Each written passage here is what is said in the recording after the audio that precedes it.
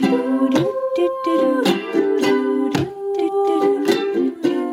uplifter is A compelling leader who tries to breathe life and hope into people around them. Who listen and care and guide and help.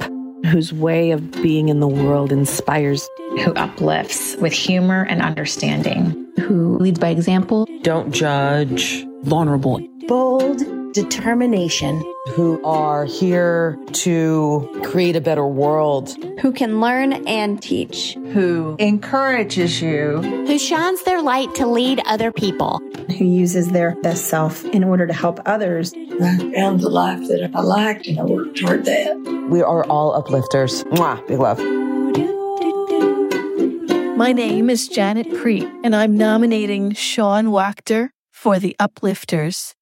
He inspires me with his positivity, his generosity, and his compassion for others.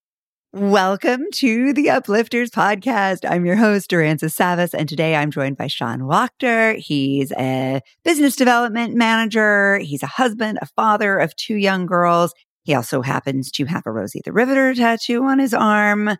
And he happens to be a former 2-sport collegiate athlete, a former pro football player.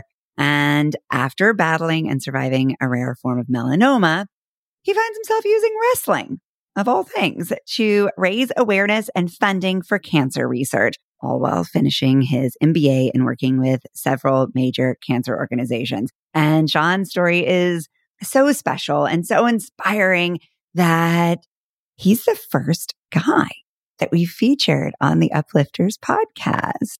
And I know there's a lot of uplifting men out there, but I think there are so many women's stories that we've had a packed calendar. But we were really excited to meet Sean via Janet Preet, who nominated him. So Sean, thanks for joining us. Thank you for having me. As a progressive person, I always enjoy getting to be the first and encouraging others to be the first in any other endeavor that they can be the first in. So it's truly an honor for you to be having me as your first male guest. Thank you. Thanks for being here. And it's interesting that you say it that way because we do talk to a lot of trailblazing women, and there are a lot of trails to blaze in this world. So, Sean, speaking of trailblazing, it is rare to be a 2-sport collegiate athlete. I woof and I shake my head because I'll tell you, and I'm sure any listeners you may have that have children that are involved in even some high school athletics, but especially collegiate athletics, or even any listeners that you have that may be in collegiate athletics. Once you get out of high school and you get into college, when you get in the door and you play a sport there, your academics take second seat. And when you go into a situation like myself, playing both collegiate football and collegiate lacrosse, the academics takes a 4th seat, with that 3rd seat being filled by social engagements, we'll call it. So it was not necessarily the best thing. There are people that are far more mature than I was at that age that could handle that. But oh goodness, that led to me having to transfer. And then you went on to be a pro football player. Who did you play for? I played for the New York Dragons in the Arena Football League. And right after preseason, they very politely told me that I was not good enough. So they released me, and my contract was picked up by the New Jersey Revolution, who I spent the 2008 season with. And I was supposed to go up and play in the Canadian Football League directly after that season ended. But unfortunately, I had a career-ending shoulder injury and a pectoral tear that just kind of made me sit there and go, all right, we took this as far as we could. What's the next adventure that life's going to bring to us? Wow. And now wrestling. I've been a fan of professional wrestling since I could probably crawl. And when my father has those reflective moments, he goes, what could I have done better? And I joke with him. I go, you shouldn't have sat me down in front of pro wrestling. It's always been my rock in the storm. And I've always used it as kind of a place to get lost when life kind of gets a little funky. But when I was a senior in high school, I met a couple of guys at the local gym that were doing it. And they thought I was much older and said, hey, why don't you come down and train with us? And I started to do it. And I caught a little bit of a beating because many, many moons ago, things are predetermined. I hate to break it to anyone out there that didn't know that, but we're still getting in there. We're still getting physical. And back then it was very old school. They were what they call protective of the business of wrestling, where they just didn't want to let anyone know off the street. You had to kind of earn your mustard, so to speak. And they gave me a little bit of a whooping, but after 3 months of going down there as an 18-year-old man, my father, who thought I was going to church on Sunday mornings, decided to follow me down to the local wrestling school, unbeknownst to me, as he's a retired narcotics detective. So he's very good at following people and figuring out the truth, which was not fun growing up. But he said to me, "What the heck are you doing?" And he heard the noise from the ring coming from the little warehouse where we were training. He said, "Oh, no, no, no, no, no, no, no. You have football in the line, my friend, and a few of these schools are offering you money, and you're basically trying to take my coupon away. So no wrestling for you." So I actually revisited wrestling after I rehabbed my shoulder injury, because I said, well, now at the age of 24, hopefully I won't get much guff from my folks. And I gave it a whirl for a little while. I even was fortunate enough to have a tryout with World Wrestling Entertainment. I had a few things I needed to brush up on, according to them. And then they were going to bring me down to their developmental system in Florida, which was, talk about a dream come true. And unfortunately, a few weeks later, I was involved in a really bad accident and I broke my neck and my back and I lost my ability to walk. And that took a little while to regain that. And then 3 years into that, that's when we got hit with the cancer.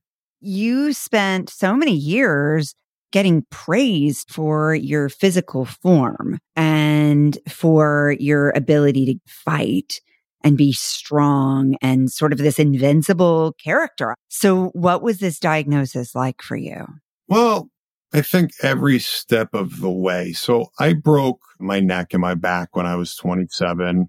And I think that was a little bit humbling. Yeah. I was diagnosed when I was 31, but in between 27 and 31, I was living a life, but it was not a fulfilling or rewarding one. I wasn't doing anything off color or out of, something that my parents wouldn't be too proud of or anything like that. But it was listless. It just kind of was going through the motions and just doing my thing. At 31, when I got diagnosed with cancer, I'm not that much of a spiritual person, but whatever's out there, whatever's up there, I think was trying to say to me, hey, you got to give a little bit more. And if you're not going to give a little bit more, well, you're not going to be around to give. And I got humbled. And when I got that diagnosis, it came after months of begging and pleading with doctors. And everything I was telling them was just being accredited to my accident and my neck and back injury, and constantly advocating for myself to the point that my local hospital almost put me on a psych hold because they thought this was all in my head. Well, wow. What the heck? Let's make light of a situation. Pun intended. Yes, it was all in my head because when I went back there the next time, they found a golf ball sized tumor in my cerebellum that they refused to do a scan on. And now here I was laying there at 31 in front of my father having a massive stroke and brain bleed. So it was just kind of like, let's see where we go from there. Very fortunate to have my father worked in a very, very rough area, Vietnam vet, but he has a way about him that he's the one who broke the news to me that I had cancer because the hospital wanted to wait. And he's done such a good job preparing me to handle the toughest times that life has had to offer that when he told me, it wasn't almost, a shock. It was almost like a very stoic response from both of us. Like, okay, we have some work to do. Do you remember what he said to you? When I found out that I was possibly never going to walk again as a result of my accident, I started to tear up a little bit. And my dad put his hand on my leg underneath the doctor's table and said, I need you to toughen the blank up right now. And I just kind of snapped to it. And when it came time for him to tell me I had cancer, this was a week being in and out of it, receiving transfusions. You hear tumor, your brain automatically goes to cancer. So when he told me, my mother was there, he was there, and he very gingerly put his hand on my ankle, very opposite of how he was with the walking incident. But I kind of just looked at him. I saw it in his eyes, and he said, "Sean, I don't know how to tell you this, buddy, but you have cancer." And I said, "All right, Dad, we got work to do." Just because he knew what I needed, but I could see it in his eyes.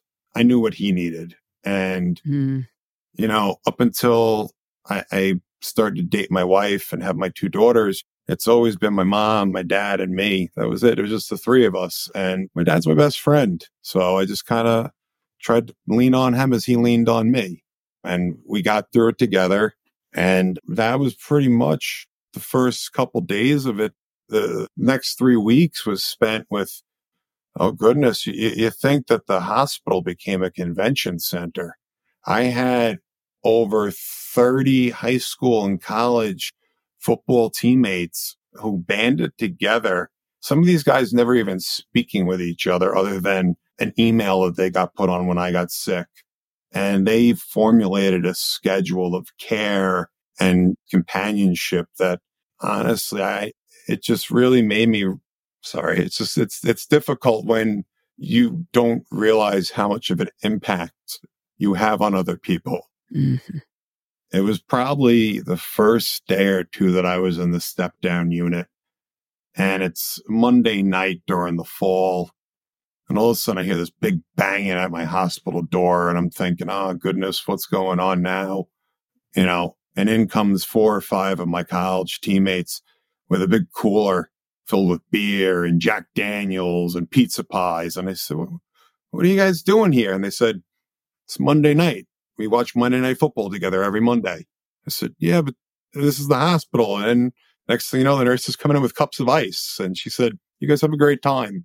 So that was pretty special. And that was kind of like one of the first earmarks where I was like, no, you can't be satisfied with whatever they tell you. You need to get up on your horse, kid, and you need to fight this thing. And what did that look like for you, Sean? When I left the hospital, I was in my parents' house, and I had never lived in that house. It wasn't the one I grew up in. I was sleeping in a guest room in a small little twin bed, and I guess that's when the sorries started to kick in, feeling bad, feeling sorry for myself. And I remember going on YouTube, and I just said, what can I do? I just typed in motivation, and brilliant speaker came up. Brilliant. The gentleman's name is Inky Johnson. Are you familiar with him at all? I'm not, no. Inky Johnson is a former University of Tennessee Division I football cornerback. He was projected to be a first-round draft pick. Just like any movie or book, grew up poor in the South, 9 brothers and sisters, single mom, living in that house. And his NFL career was going to get everyone out of there, and he was going to do it. And freak accident, routine tackle, tore every nerve and artery in his shoulder apart. And he was told, you'll never play football again. You'll never have use of this arm again. And you may not live. And unfortunately, 2 of the 3 things came true. He wasn't able to use that arm, and he most certainly wasn't able to play football. But as he laid there and thought about maybe calling it a day or just giving his will up and just saying, whatever happens, I'm done, he realized that he still had all those people that counted on him and loved him. And much like those 30 maniacs that kept showing up in my hospital and my other friends and family members and my mom and my dad, I realized this isn't about Sean. This isn't about me at all. And that was the video I listened to was, he calls it, It's Not About You. And when you realize that, you kind of realize that you're not in this little bubble. It's part of a bigger picture, and cancer takes a community. And that's so important, I feel, for people to have their own community around them, however that may look, whether it be your local church group, a fraternal organization, friends, family. It's just having a support system is so important in that battle, because I could sit here and claim to be the strongest son of a gun there is. But you know what? At the end of the day, I had a whole army behind me. And that's what helped make it a little bit easier. And now it sounds as though you've made it your mission to build an army for others who are experiencing rare cancers. having this rare form of cancer and then being told you only have 12 weeks to live and you need to get your affairs in order. And now I'm going on 7.5 years of life, and I am the only documented case of my cancer, DNA certified, that it's like I never even had the cancer to begin with. So wow. I realize with all the wonderful opportunities I had. Look, while I was sick, I started to date my wife. We eventually wound up getting married. I helped raise my stepdaughter since she was 14 months old. She's going to be 8 soon. About a month ago, I had a daughter of my own. While I was sick, I started the largest independent coffee company on Long Island at the time. So I like to show people there's life during and after cancer. Now, to touch on what you said, I'm trying to use a very interesting platform at the almost age of 40. I'm going to be 39 in December to show people, as I said, there's life during and after cancer. But more importantly, if I can inspire one person with what I do to either live a little fuller or fight a little bit harder, I go down the same cancer road 1,000 times over. I would do it just like Bill Murray in Groundhog's Day. I'd take my worst day of cancer and I relive it every single day because that's all I want to do. Because to not live a life of service and not to live the fullest I could after having all that support, it would be spitting in the face of anyone that ever believed in me. That takes responsibility and purpose to a whole new level, Sean. I do feel that I have a great responsibility because in so many other areas or avenues of life to say, oh, I'm the only person to do something ever. Like, yeah, that's something normally people puff their chest about, but I don't want to puff my chest. I don't want to be one of one. I want to be one of a million or a billion or none of none, because quite frankly, when I was given the all clear sign, those same yahoos that backed me up and helped me along the way said, hey, buddy, you got to have a wild party. And I said, no, I'm not going to do a party. And they said, well, you should celebrate. And I said, why? Why celebrate? I got brothers and sisters that are still stuck in this. I don't deserve this.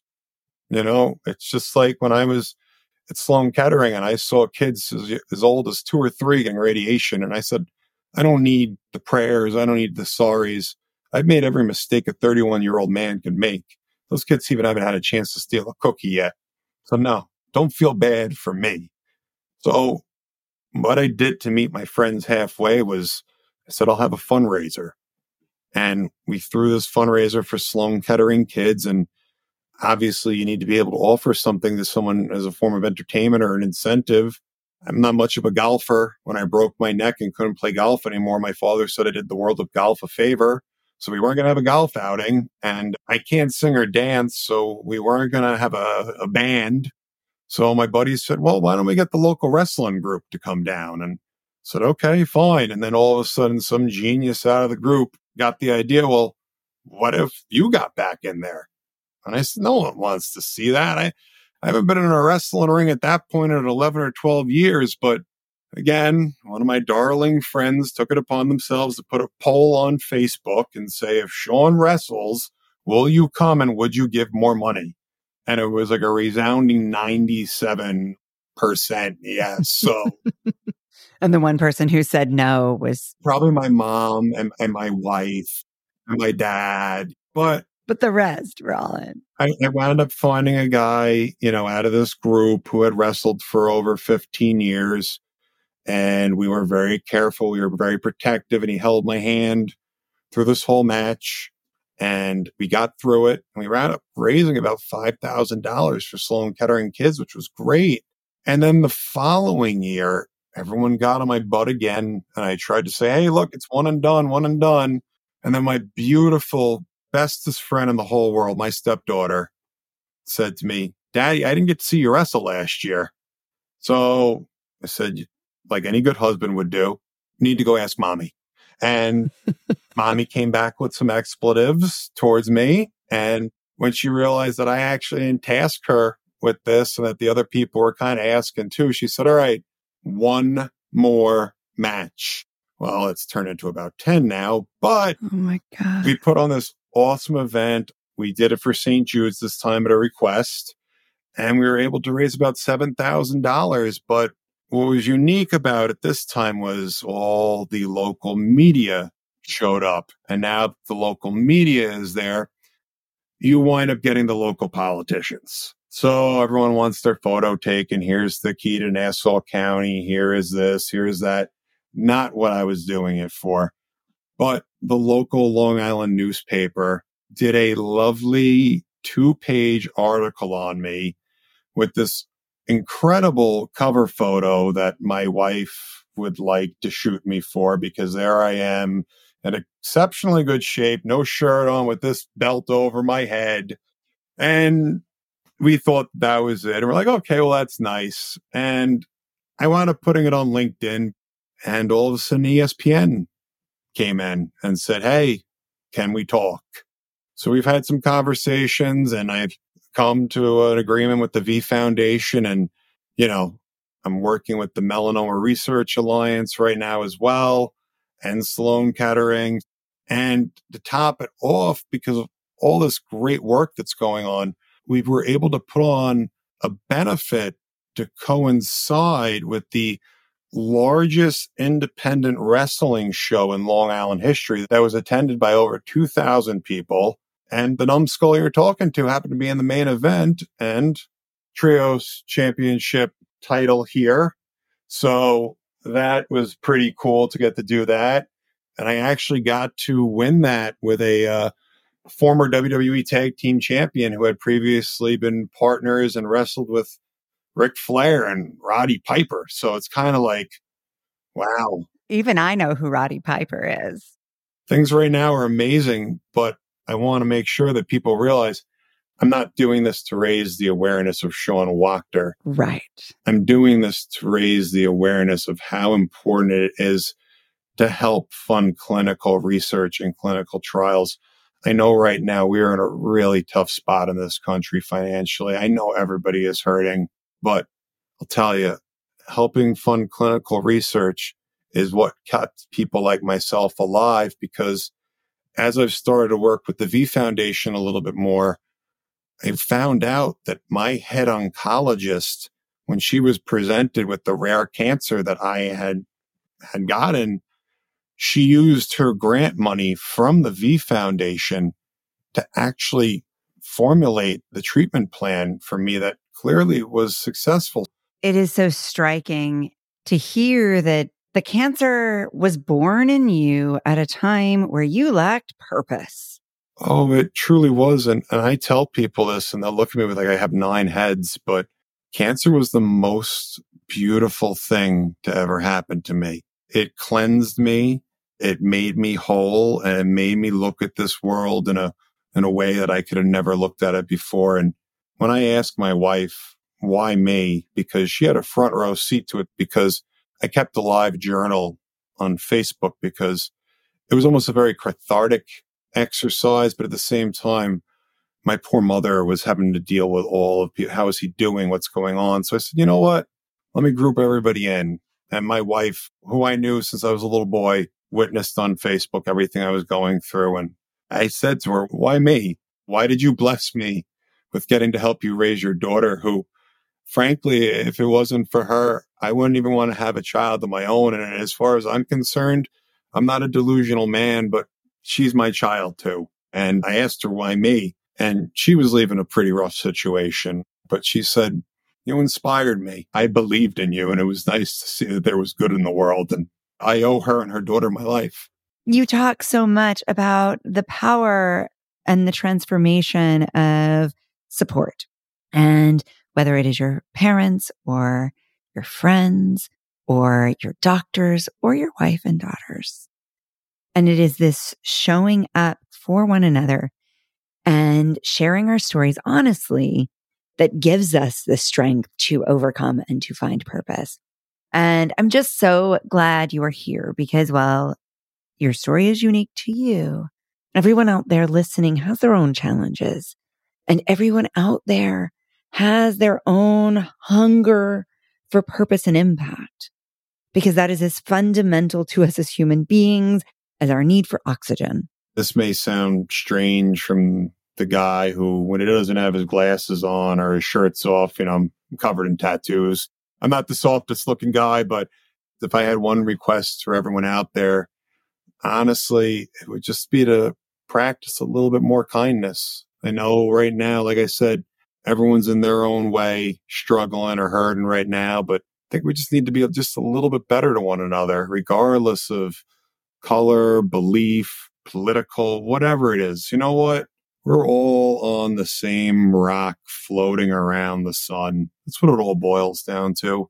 No one's better than anybody else. My struggle has not been harder than anybody else. I'm no better than anybody else. I think everyone has it within them just to do a little bit better. And if we just all did a little bit better, I think we'd find that this place will be better off for it. And just like Inky's words helped you find that within yourself, your words, no doubt, will help others find that within themselves. I can only hope. And if they do, like I said, I've served my purpose. Thank you, Sean. Uplifters, thank you for listening. And thank you so much for having me. It's been an absolute pleasure. Uplifters, I'll see you over at theuplifterspodcast.com, where you'll hear more from uplifters like Sean, as well as lots of tips, resources, and ideas to help us all keep rising higher together. Thank you for listening to the Uplifters podcast. If you're getting a boost from these episodes, please share them with the uplifters in your life, and then join us in conversation over at theuplifterspodcast.com. Head over to Spotify, Apple Podcast, or wherever you get your podcast, and follow, and rate our show. It'll really help us connect with more uplifters, and it'll ensure you never miss one of these beautiful stories. Mwah! Big love. Painted water sunshine with rosemary and thyme. Dwell in the perplexing, though you find it vexing. Toss a star and hover, be your own best lover. Relish in a new prime, plant a tree in springtime. Dance with idle hindsight, bring the sun to twilight. Lift you up, whoa. Lift you up, whoa. Lift you up, whoa. Lift you up. Lift you up, whoa. Lift you up, whoa. Lift you up, whoa. Lift you up.